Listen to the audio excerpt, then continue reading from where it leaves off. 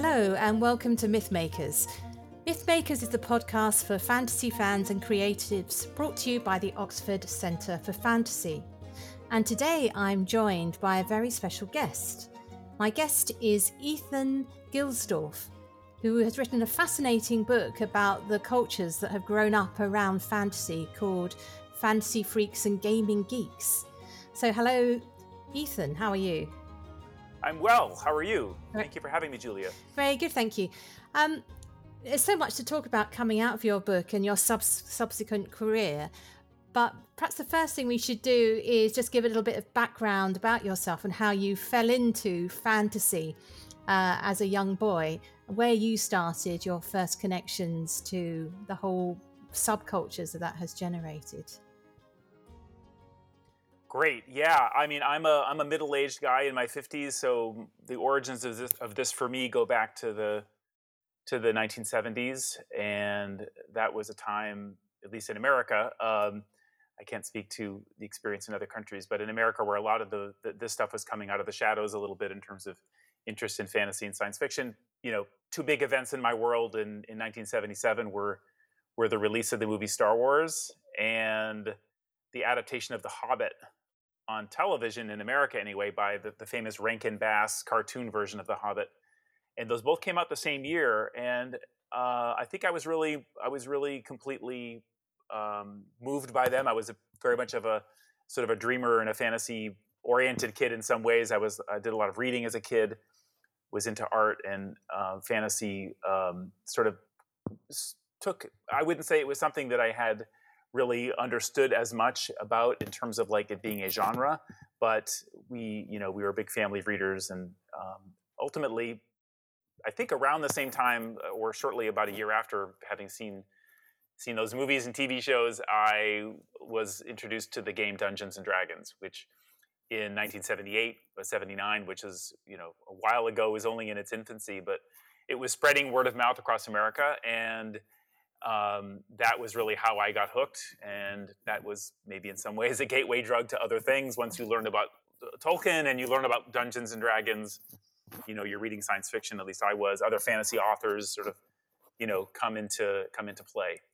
But yeah, it's a very different era. I mean, there was also video games happening at the same time, but those were also in their infancy.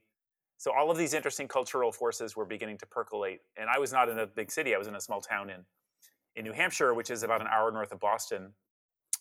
So it's kind of the hinterlands. It wasn't a particularly interesting place to be in terms of, intersecting with any of this stuff. It just kind of percolated through word of mouth, mail order, things like that. There was obviously no internet or anything like that at the time. So it was kind of remarkable that this stuff kind of made its way to me in my little town, in 1978, 79. Yeah, so I'm actually pretty much your exact contemporary. Yeah, so I think, judging by what I'm you 55, if that helps. I'm 52, so just a few years. There we go. Yeah. And I remember hearing rumors of this game, Dungeons and Dragons, but I don't think that I knew anyone who played it, and I got a sense it was more of a boys' club at that time. So no one invited me along. And I think I would have really enjoyed it from the descriptions in your book. Would you like to just, for those few in the world who have no idea what Dungeons and Dragons is, could you just describe what kind of technology it uses for a start? Because I think that's fascinating. Sure. It's funny you say that, technology, because it is really one of the most rudimentary non-technological games. But because I think of the modern understanding of sort of fantasy and video games, I think we assume that Dungeons and Dragons, is sort of a video game. But ultimately, it really was just had its origins as a tabletop tabletop war game, really a miniature game, little miniatures, which traditionally were used for sort of battle reenactment style gaming. And some folks decided to, honestly, they were people who were reading Tolkien and they were reading other fantasy authors, and they thought that there might be a way to sort of blend this idea of a strategic game with a narrative experience that would maybe resemble reading Lord of the Rings. That's a good sort of example I always use to try to describe it. You imagine you're reading Lord of the Rings, but at various times you're making decisions about what the characters are doing. So in the game Dungeons and Dragons, the traditional version, which you're absolutely right, fairly and unfairly, I think has gained the sort of reputation as being a boys' club. We'll talk about this more later, I'm sure, but now it's much more inclusive. Yeah. But back in the day, there weren't that many, girls or women playing. But it definitely appeals to sort of the nerdy person who loves rules, because part of the game is sort of codifying a lot of rules about what might happen in a fantasy world, but also the sort of actor, storyteller, writer, type who wants to tell a story. So the game basically is you sit around with your friends, and one person who's sort of the referee, who's sort of the narrator of the story and introduces scenarios, plot hooks, if you will, and then the characters who have chosen sort of archetypal characters that really do come out of sort of Lord of the Rings and other kinds of fantasy, and The Hobbit and other kinds of fantasy tropes.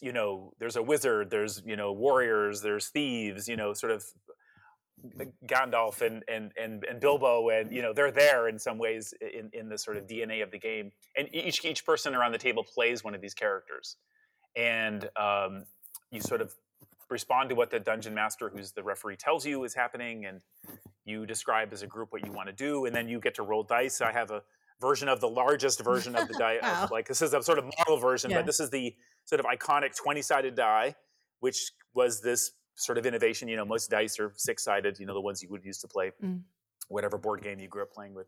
So the idea is you'd have these charts and tables that you would consult, and given at a certain juncture in the story, you would say, I would like to do X or Y. I'd like to try to stab the spider, and the dungeon master will say, well, roll your 20-sided die, add some numbers to it, and tell me what you get. And so there's a sort of rule mechanic to it that is sort of has its roots in like really sort of arcane, complicated wargaming.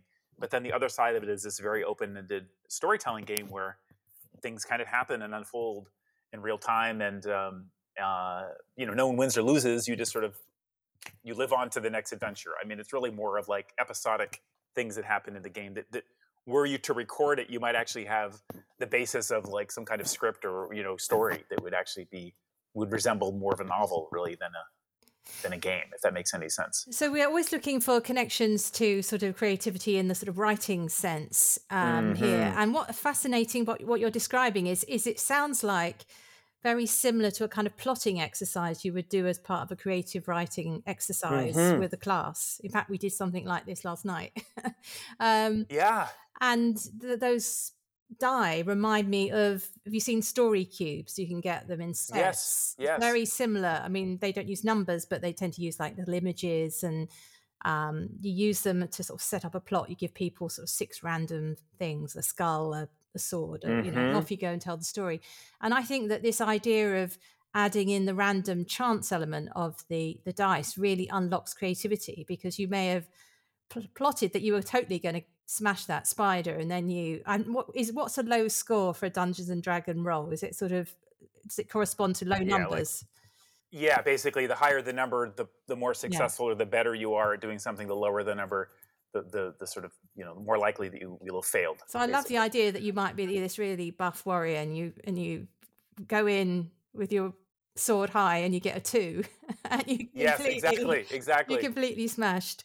And conversely, if you're this is where I love because I'm such a Tolkien nerd, I love the parallels between Tolkien did such a good job of choosing for his heroes sort of everyday people, the everyman, the everywoman, Frodo, Bilbo, sort of not heroic seeming characters. Other characters in the books, absolutely, he-men and he-women, and like real sort of intentionally powerful, capable people. But both those characters are kind of reluctant and bumbling in their own way, and they have to sort of find their way to their heroics. And I think the game is Dungeons and Dragons models that a little bit, partly because if you roll this dice and you get a die and you get a 20, you always succeed. So you could be literally like shooting that arrow into the one spot in the dragon's armor that's the weak spot, and you can have success. At the same time, if you roll a 1, you trip over your sword and fall down the stairs and bang your head or whatever. So there's always this element of chance, which does, I think, that's what makes the game exciting. It isn't just sort of anything can happen. You don't just sort of tell the story. Although that certain people do play role playing games that are really almost purely story based, where there's very little consulting of dice or rules per se, and others which are much more fealty to the rules and really get. As a kid, as a teenager, when I played this game, I think we spent a lot of time arguing about the books, the rule Right. books, about sort of interpreting rules. That was very important to a 15-year-old boy, you know, Yeah. in 1983 or whatever. Those were important, like having those battles with your friends about like how to interpret this world, interpret these, you know, turf battles over knowledge, basically. And I suppose the other thing which strikes me, looking at it from an outsider's point of view, is the idea of you're sitting almost sharing a shared, I don't know, vision of the fantasy world. Everybody will have a slightly different version of what that is in their imagination, but you're all going on this journey together and conjuring up in your own minds. And that's, I think, quite Yes. extraordinary. And then having it held over from week to week, so this carries on as like a little secret world you're sharing. Exactly. And I think that was the appeal of it as a kid, was that this was something that no one really understood, and it was sort of secretive. And as you said, we each, surprisingly, I don't remember talking amongst my friends about like, what did you picture in your head? You know, it just was an experience that we shared.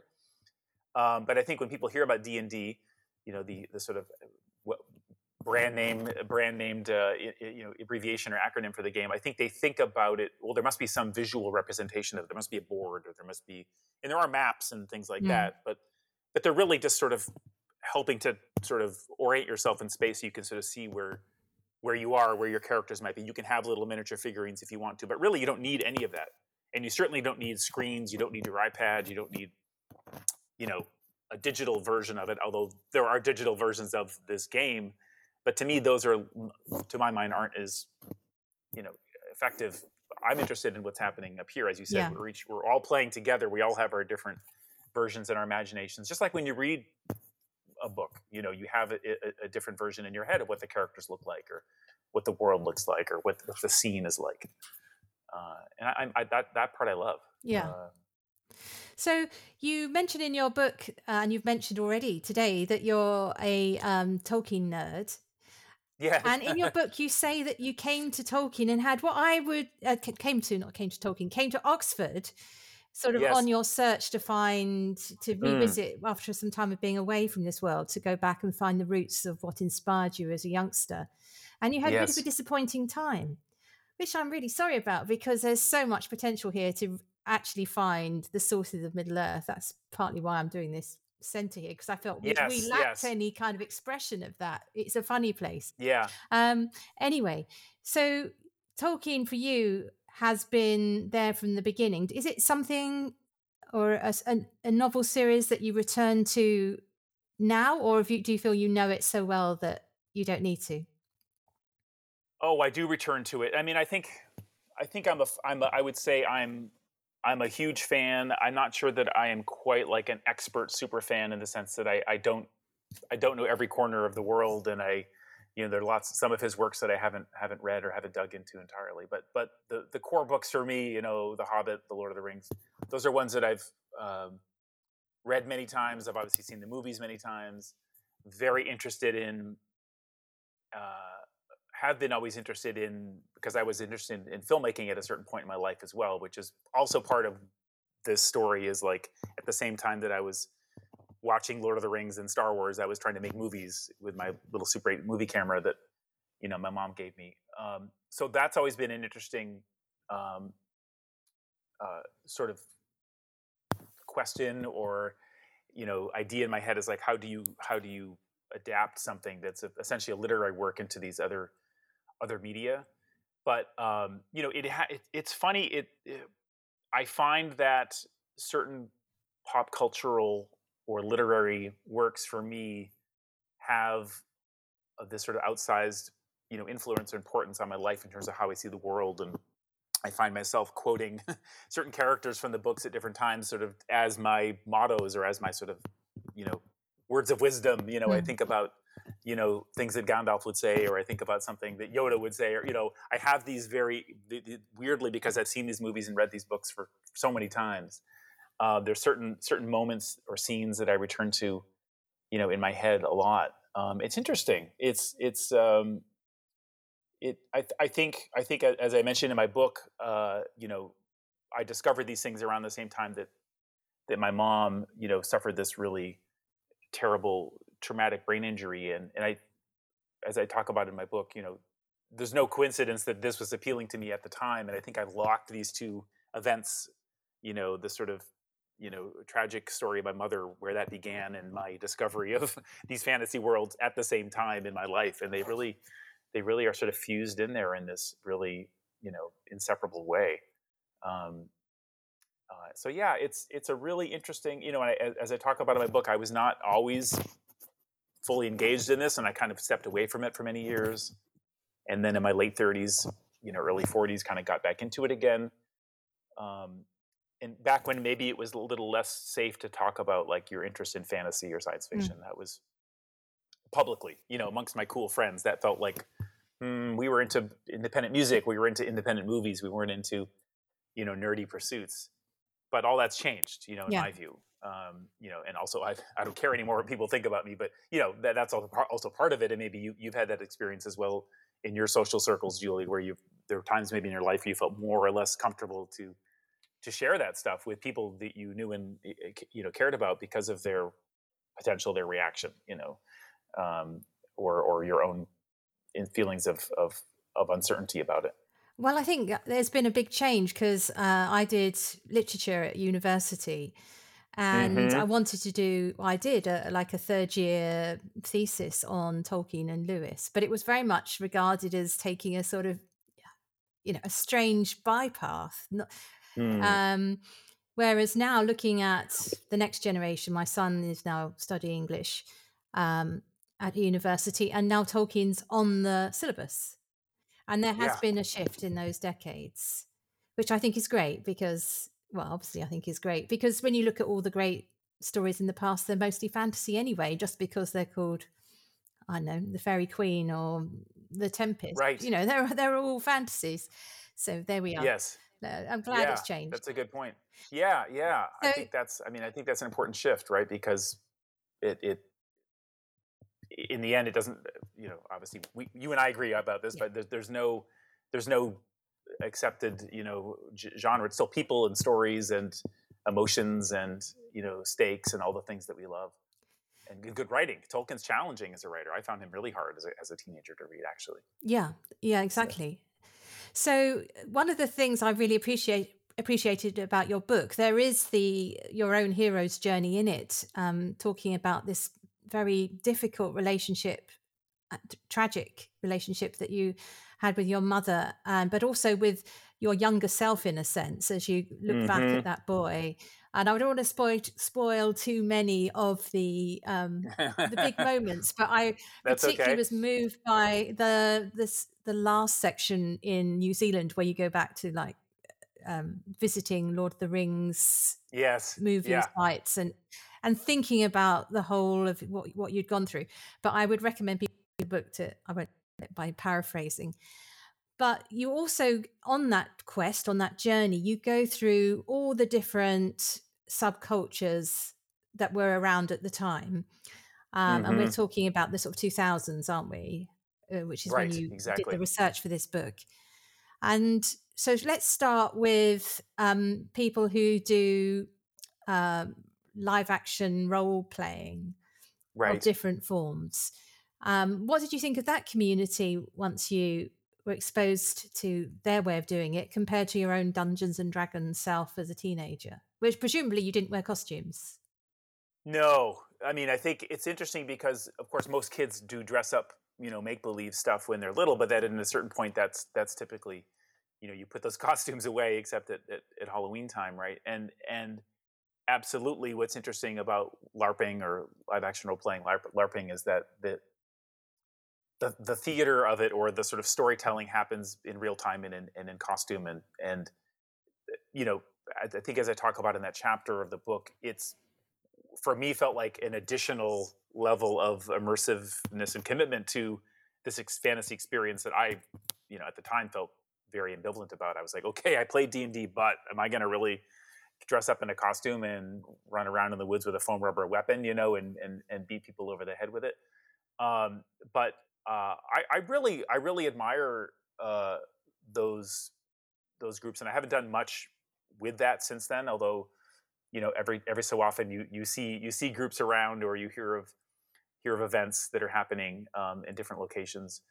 It's a really, I mean, I think if I had heard about it as a teenager and I was sort of introduced to it as a kid, because I was also becoming a bit of a theater person as well in high school, I would have totally gone for it.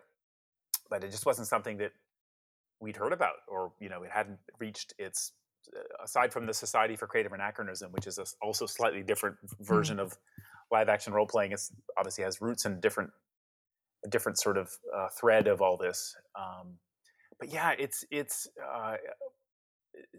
like a lot of these subcultures. I think the folks involved in it are so both ordinary people and also just extraordinary in their ability to sort of do this. And this is like for some of them, like their life, or at least certainly every weekend or many weekends out of the year, they're going off somewhere, to a camp or somewhere in the woods or a college campus or something to do these, like any committed person with a passion or a hobby.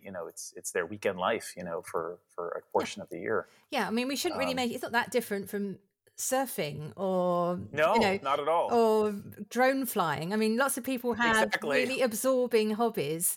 I think that what's interesting, I found in your descriptions of the LARPing community, is you've got those who do a very fantasy based version of this. What I'm more familiar with over here in the UK is people who do the historical reenactments. Great friend of mine liked to go and spend her time in, I think it was a Iron Age or early tech community, and met her husband there. So she was really interested in the craft aspect of it, the weaving and the baking and that kind of thing. So it's the stripping away and going back to a very basic form of life for a weekend or a couple of weeks. Which I'm sure is part of the attraction to the fantasy-based ones as well, because there's lots of skills involved in that. Yes. But you've got this other element of a fantasy creature who isn't you on top of it. Yes. Yeah, exactly. Because in the United States in particular, there's a huge interest in Civil War history and Revolutionary War history, where there's lots of groups that do these reenactments as well. They reenact battles, or they just go to these camps and hang out. Sometimes it's educational, or it's connected to some kind of historical site where, there's sort of people in costume, but it would never be considered fantasy, And I think that's interesting, is that community, from what little I know of it, is it's definitely a hobby, it's a passion, but it's not considered in the same category as LARPing, and yet they share some commonalities. They're not necessarily playing characters or advancing a story, but they are. You're right. It's all about, maybe for them, like it would be for me. Wouldn't it be great to live in a time when you had to cook your food over a fire and shoot your food with a musket, and the fantasy of living in a simpler time? And I think that's always a huge appeal of all this stuff, as you said. But then layer it with, but what if there were goblins and giants and wizards and this larger story, and as a actor in this story, I could have agency in being heroic, or changing the plot in some way, or changing the fate of my group of people, my comrades. I think you also have to be able to push your imagination a bit further, because the people living in Iron Age villages were pretty much like us. Whereas if you say I'm an elf, right? Yes, I'm not a convincing elf. I'm not tall and slender, and my ears aren't pointy. So I'd have to really, like an actor assuming a role, I would have to really buy into that. And I think that's what that community has. It's like an actor who doesn't break character, a sort of Daniel Day-Lewis version, right? Yes, of this, which I think is admirable. I'm not sure in your book you find, I felt very much on your side with your sort of moments of, oh, what am I doing here, and what's my character, and is my costume really rubbish? It was very relatable. Yeah, a good for me as the writer, as the sort of protagonist of my own memoir, to play off of those insecurities that I have already. It's just transposing into another. It could have been me at the high school dance, wondering how am I dressed? Am I dancing any good? Me at the LARP. How am I dressed? Am I fighting any good? Same same thing, but it's more risky. I mean, for me personally, anyway, that kind of stuff is yet another level of immersion that maybe is less is more is for some people would be less risky or seem less sort of outlandish. For others, would be something they would never do in a million years. Sort of like those dinner parties you might host for a friend, where everybody, like a murder mystery Yeah. thing. You get these Oh, yeah. kits in the mail, and everyone has to play a character for the night. I mean, that's sort of like probably most people's understanding of both a role playing game and a kind of a LARP. I mean, that's sort of like what people's understanding of that might be, or maybe Halloween trick or treat night. At least in the States, where you're not really playing a character, but there's permission to be someone else for a night and to sort of have fun with that.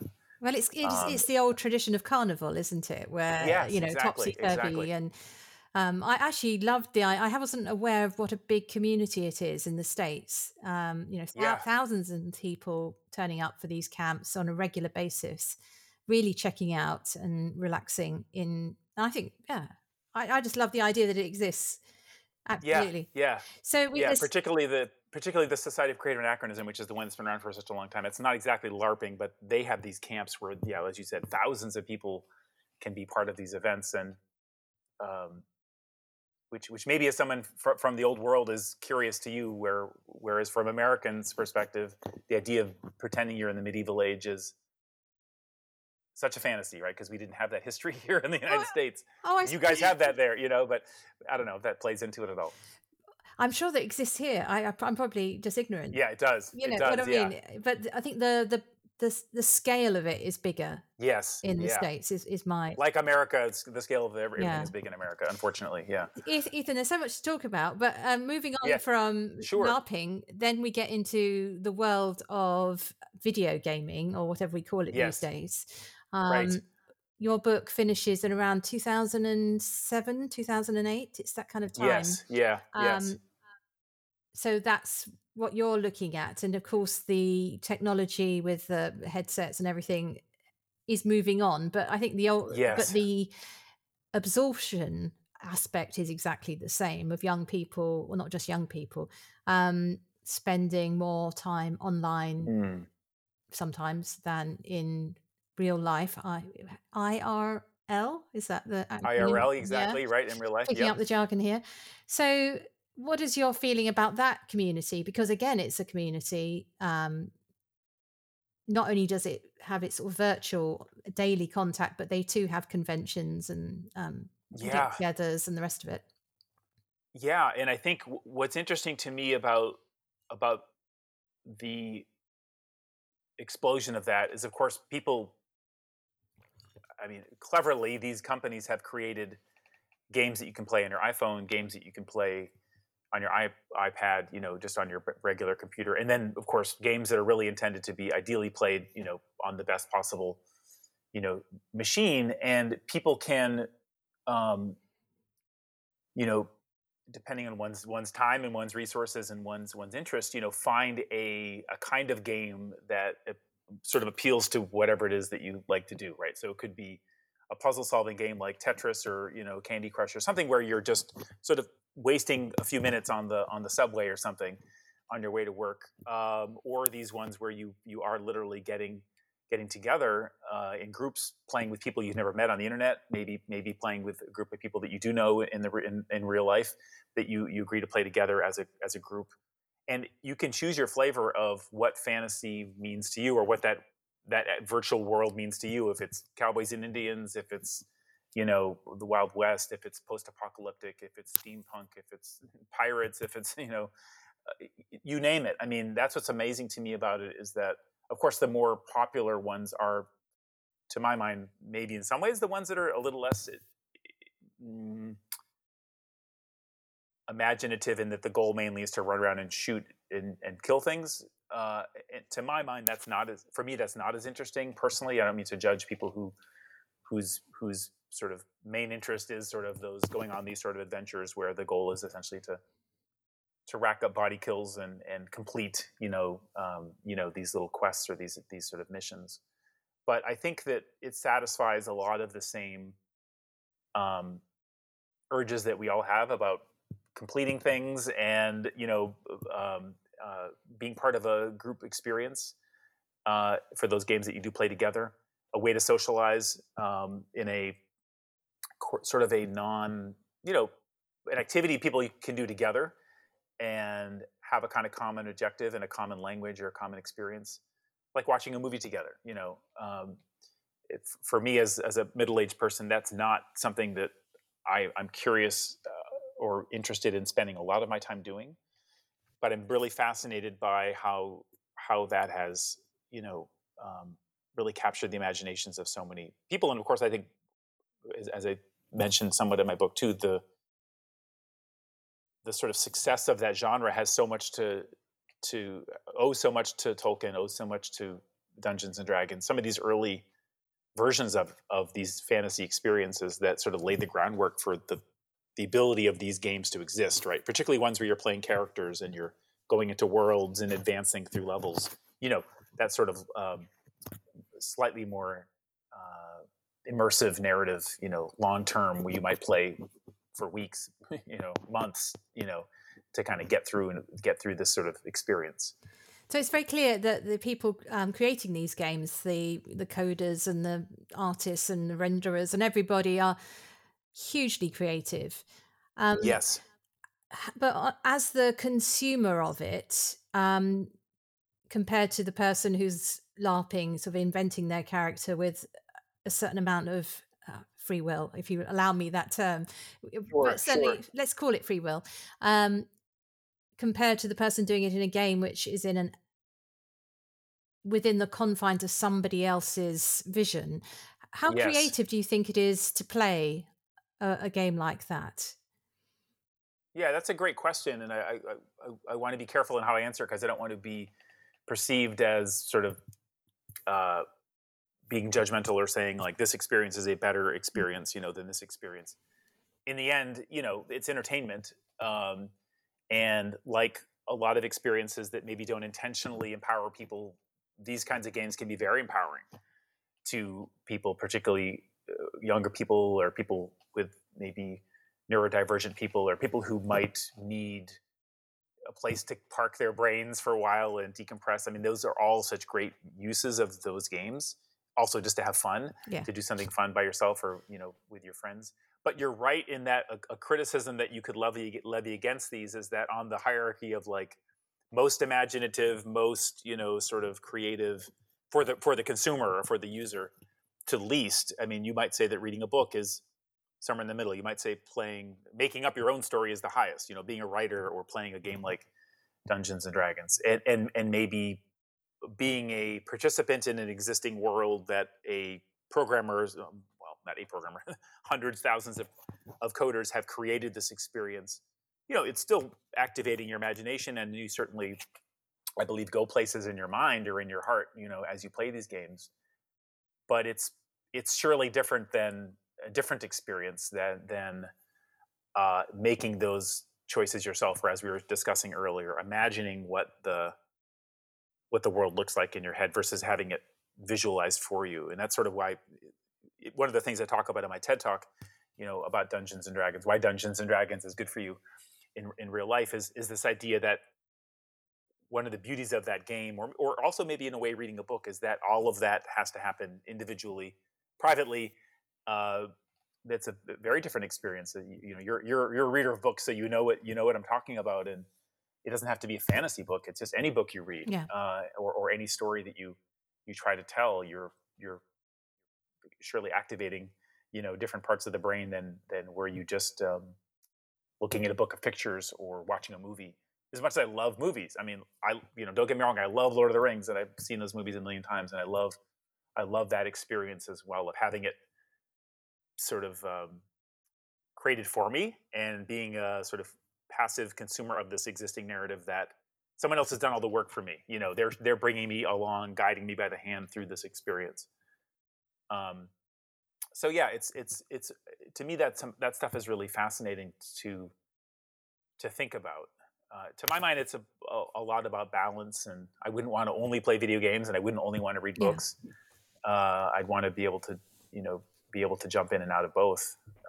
I think it's also quite good to jettison from the version that you get from a film.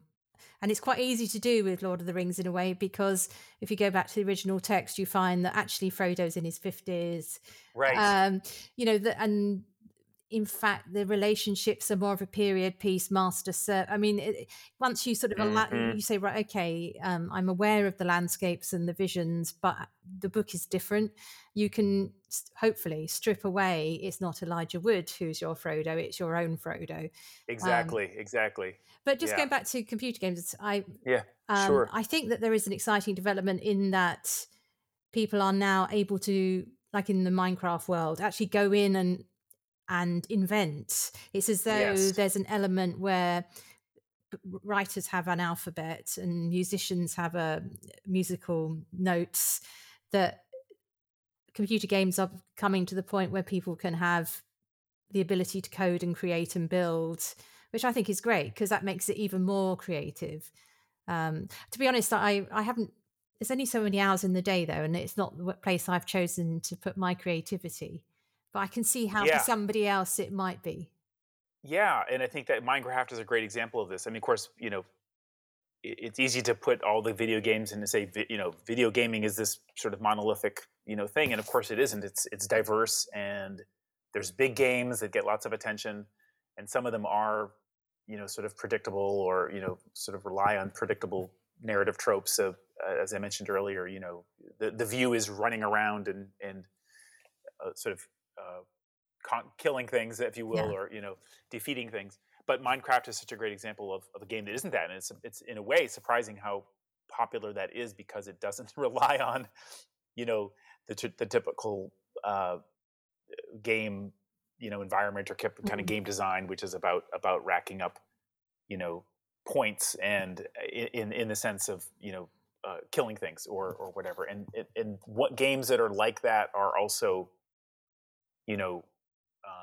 they have, for every big game that you would think would be sort of gets a lot of the attention, there's thousands of independent game makers, and there's a whole indie scene where there's all flavors of games that you can have that are very subtle or very lyrical or very story based or very participatory in different ways, and I'm not saying those are the ones that people are hearing about necessarily, but they exist in the same way that literature has the big heavy hitters and then the ones that are more independent driven, and gaming as well. I mean, Dungeons and Dragons like games is a similar thing happening there. Of course, D&D has really become prominent as the sort of brand that everybody's heard about, but there's hundreds of other games that are similar to it that cater to other people's needs or other people's desires, that other people's what they like to play in a game. And that's what's beautiful about, I think, what's happened because of the internet, because of YouTube, because of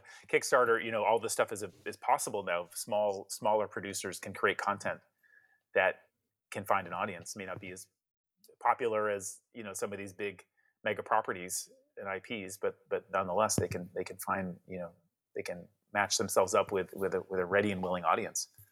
Okay, so this is we've been very positive about all of these. Let's dig down and do some of the problems of it all. Which you don't duck in your book at all.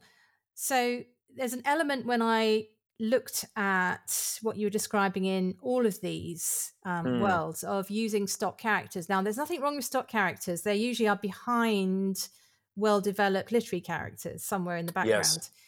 But for example, looking at those which are given visual expression, you get wasp-waisted women with enormous breasts and guys with rippling biceps. And it seems to me as though there is an element of, I don't want to be myself, I want to be this impossible version, which was never actually open to anybody except perhaps Arnold Schwarzenegger. So do you think that there's a possibility of this living as somebody else when you're actually just an ordinary person? Can it be dangerous? Can it put a fracture in the psyche, or is it actually a good place to go?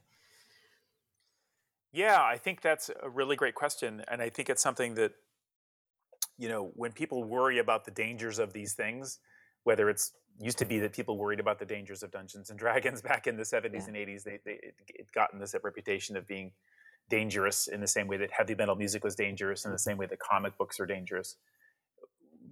Everyone's worried about warping the minds of young people and giving them a distorted sense of reality or a sense of what the future is like. And you're right. I think that we identify with our heroes in a book, and at least the ones where those heroes are sort of positive, who have agency, who can do things. And I think it's a natural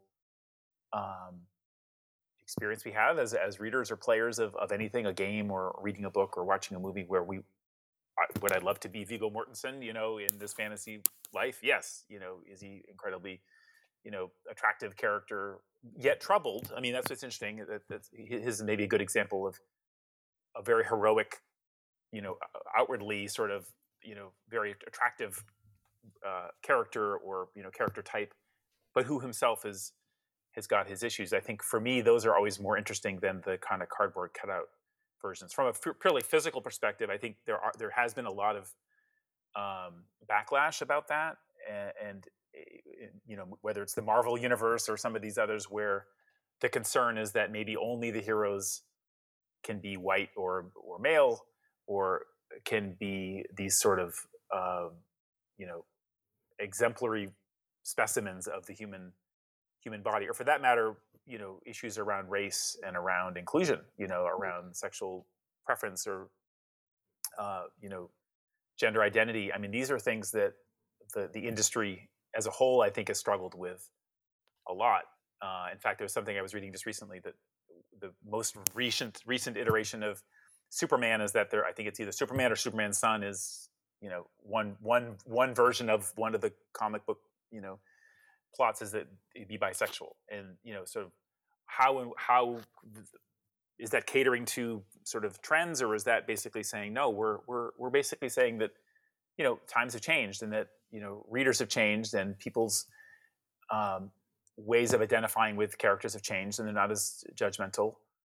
These are good things. Well, I'm personally more attracted to the characters that are more flawed, or more nuanced, that they aren't just you know as you said, the Arnold Schwarzenegger. I just recently rewatched the Conan movies from the 1980s because I was curious. It's been a long time since I'd seen those, and thinking about the the um, the character, even in sort of a not particularly smartly made, fantasy swords and sorcery kind of movie. I mean, it is really all about just his physical prowess and his good looks and sort of how good he is in battle. There's not much else to that character. For some viewers, that might be absolutely great, and they can go there in their mind and really, really identify with that character.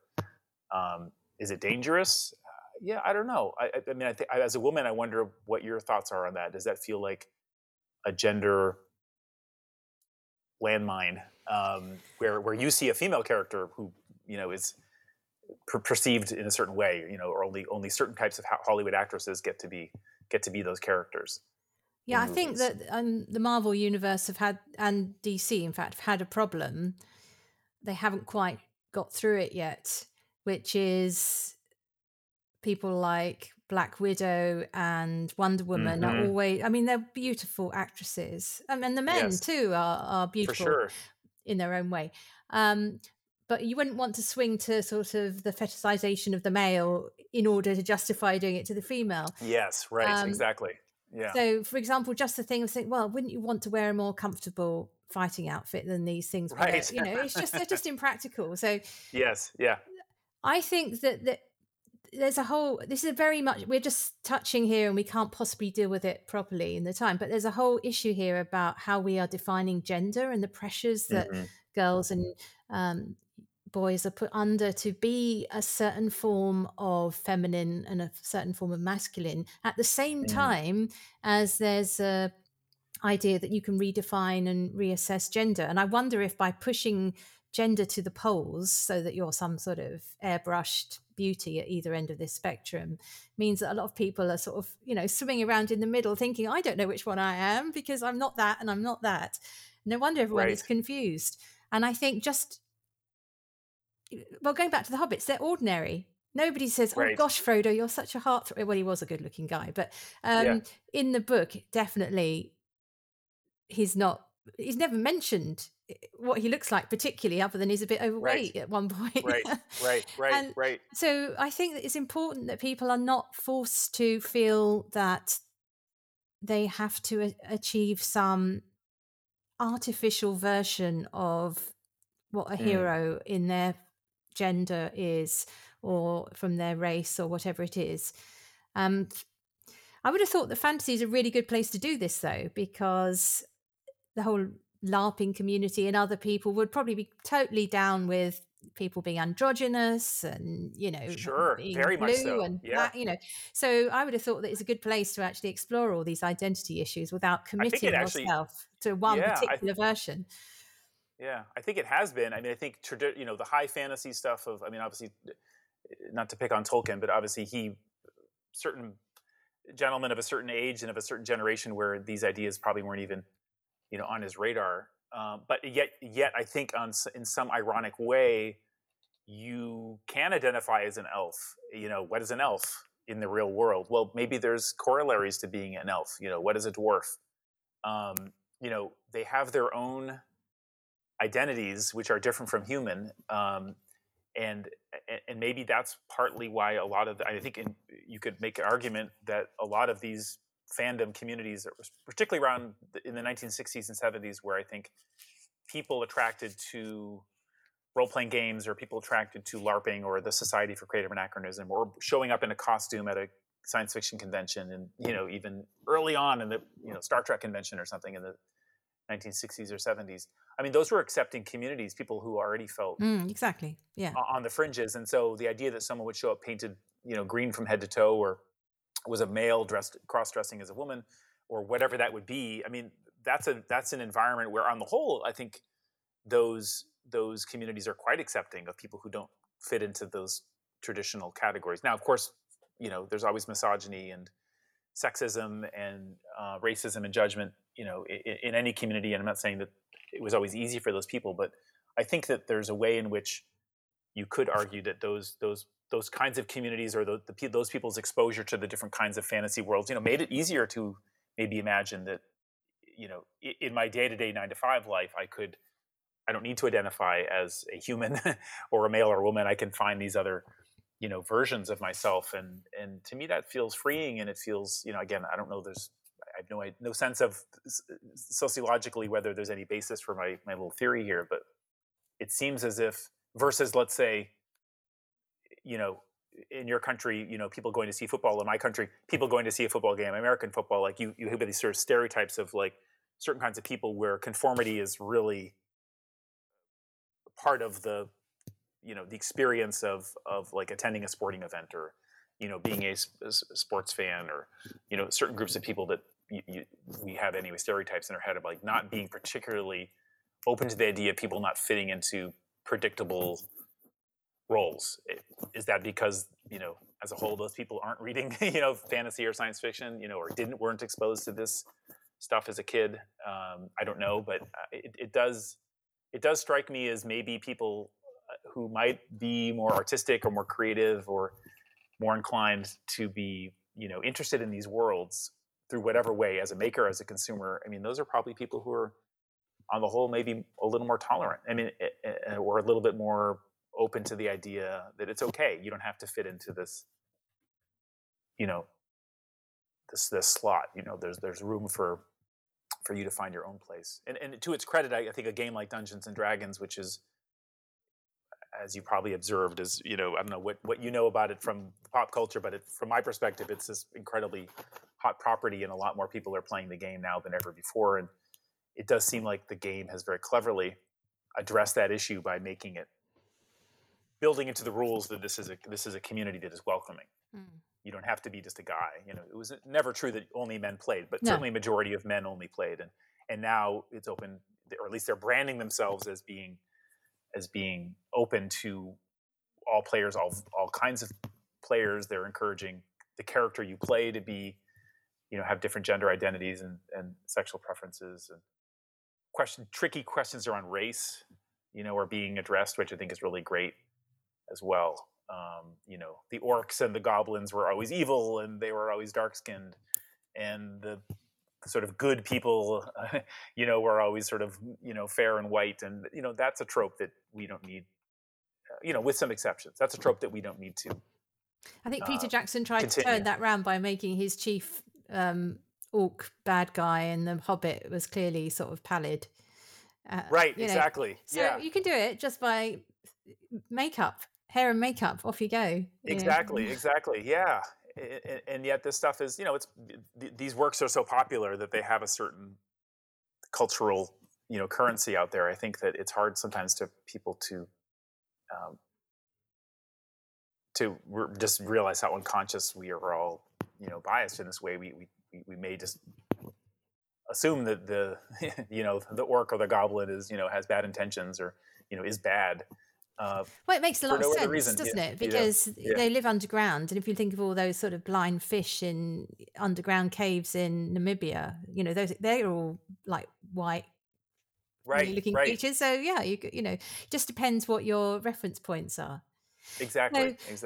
Ethan, just towards coming to the end now, I was wondering, since you've written the book, have you noticed any changes in the fantasy communities, or any directions which have been particularly intriguing to you? And what are you spending your time playing now? Because you leave us a bit of a cliffhanger at the end of the book as to what you're going to do with your fantasy self. Yeah, and I think that is definitely one aspect of the book that I would revise. Were there to be an additional appendix or something, because, and this is partly the particular place at time in which I had to stop writing the book in order to get it finished. But yes, I think the book ends with a little more ambivalence about my experience, and the short answer to the question is I do play D&D pretty regularly with a group of guys who are similar to me, a bunch of writers in our 50s. And mostly, unfortunately, our group is men, not intentionally. It's just kind of the way it's worked out. But we play fairly regularly. Well, I should say we endeavor to play regularly, but we do sort of have a monthly-ish meeting or so. It's been a challenge with COVID. But we've actually been playing online at different times as well, which is another benefit of which is, I would say, I would add to your second question, is or the first question. The internet has made it actually easier for people to connect, and I think that's really explained a lot of the popularity of some of this stuff. Different versions of D&D and other kinds of role-playing games. There's lots of online platforms that are facilitating this, and I think that's been a great boon. So that's something that's really, I've noticed since I've written the book, that's changed. People are seeing D&D and other old-fashioned, previously dangerous, now incredibly useful tools for teaching kids socialization and problem solving. That was not a brand or a sort of thing that you would say about D&D, certainly back in my years. So that's been a really pleasant, and I would say, important twist of the story, is that a D&D is fully accepted. And I think the other thing that I think, and this is just an observation that I didn't talk about much in the book because it was just beginning, was, of course, what's happened with the average Americans, or I would say the average citizen who watches movies and TV, is that there's so many versions now, more so than ever, of just some kind of fantasy, science fictional, comic book,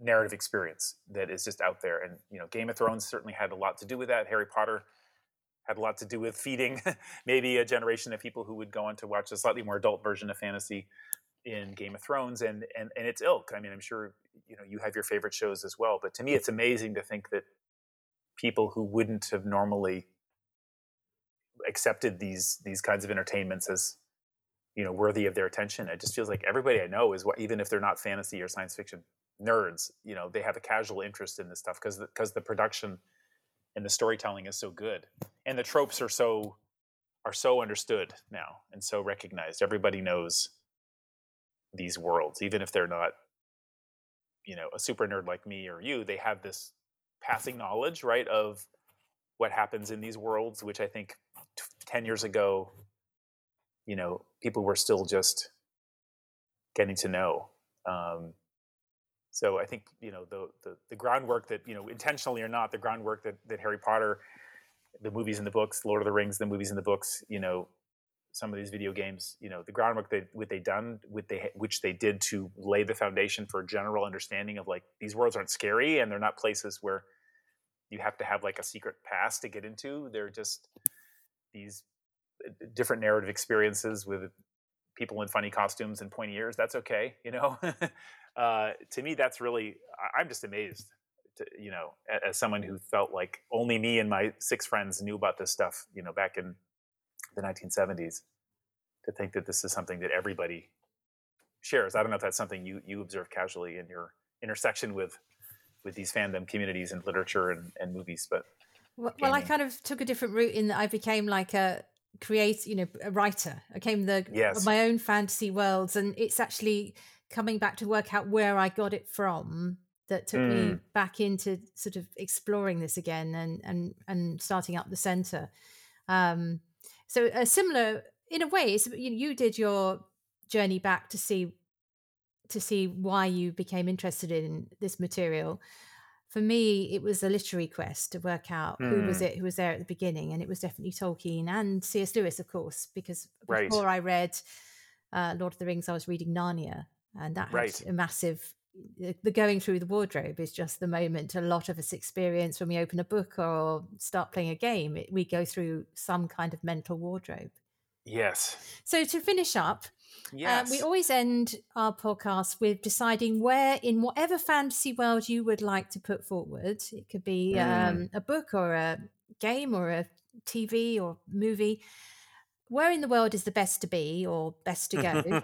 And in your honor, as you've used this on your book, where is the best fantasy world to be a geek, do you think?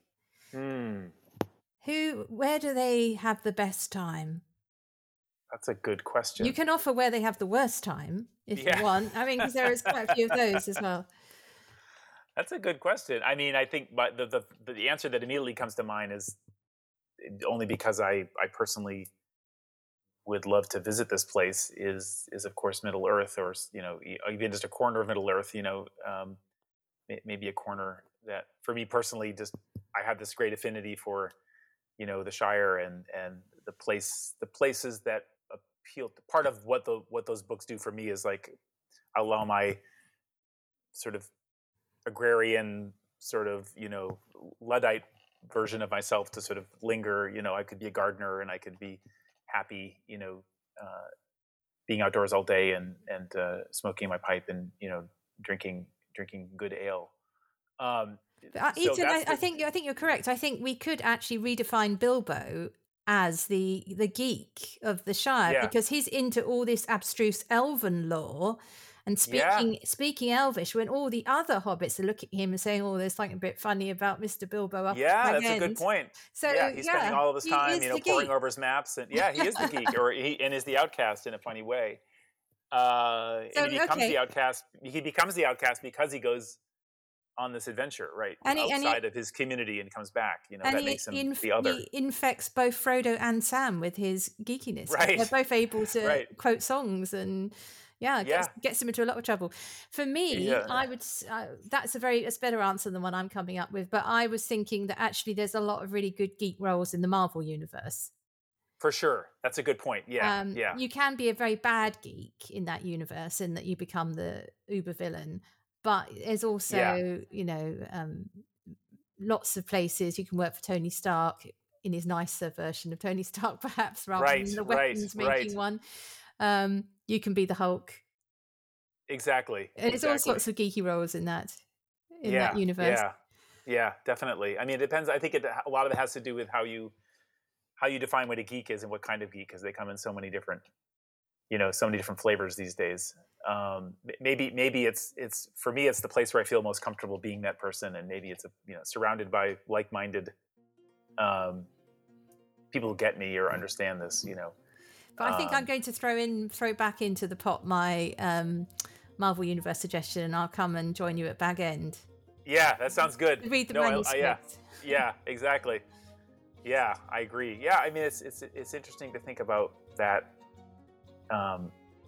the sort of, you know, who in the Tolkien universe is the geek, who is the hero, who is the you know, who is the kind of you know, the Tony Stark, or who is the, I don't know, who is the sort of you know, computer nerd.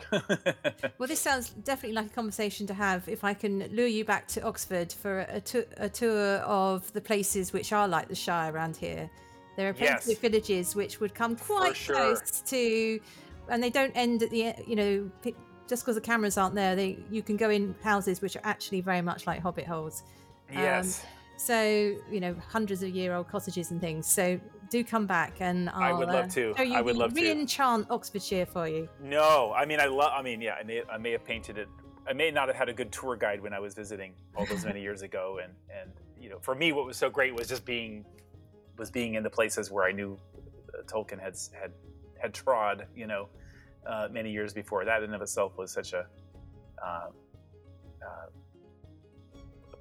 fan pilgrim like nerd moment, you know, just to think about that. So thank you very much for being with us. It's been a delight and lovely talking to you. Likewise, I really appreciate you inviting me. It was really great to meet you and get a chance to nerd out together. Yeah, huge pleasure. And thank you everyone for listening. Good night. Thanks for listening to Mythmakers Podcast, brought to you by the Oxford Centre for Fantasy. Visit oxfordcentreforfantasy.org to join in the fun. Find out about our online courses, in-person stays in Oxford, plus visit our shop for great gifts. Tell a friend and subscribe wherever you find your favourite podcasts worldwide.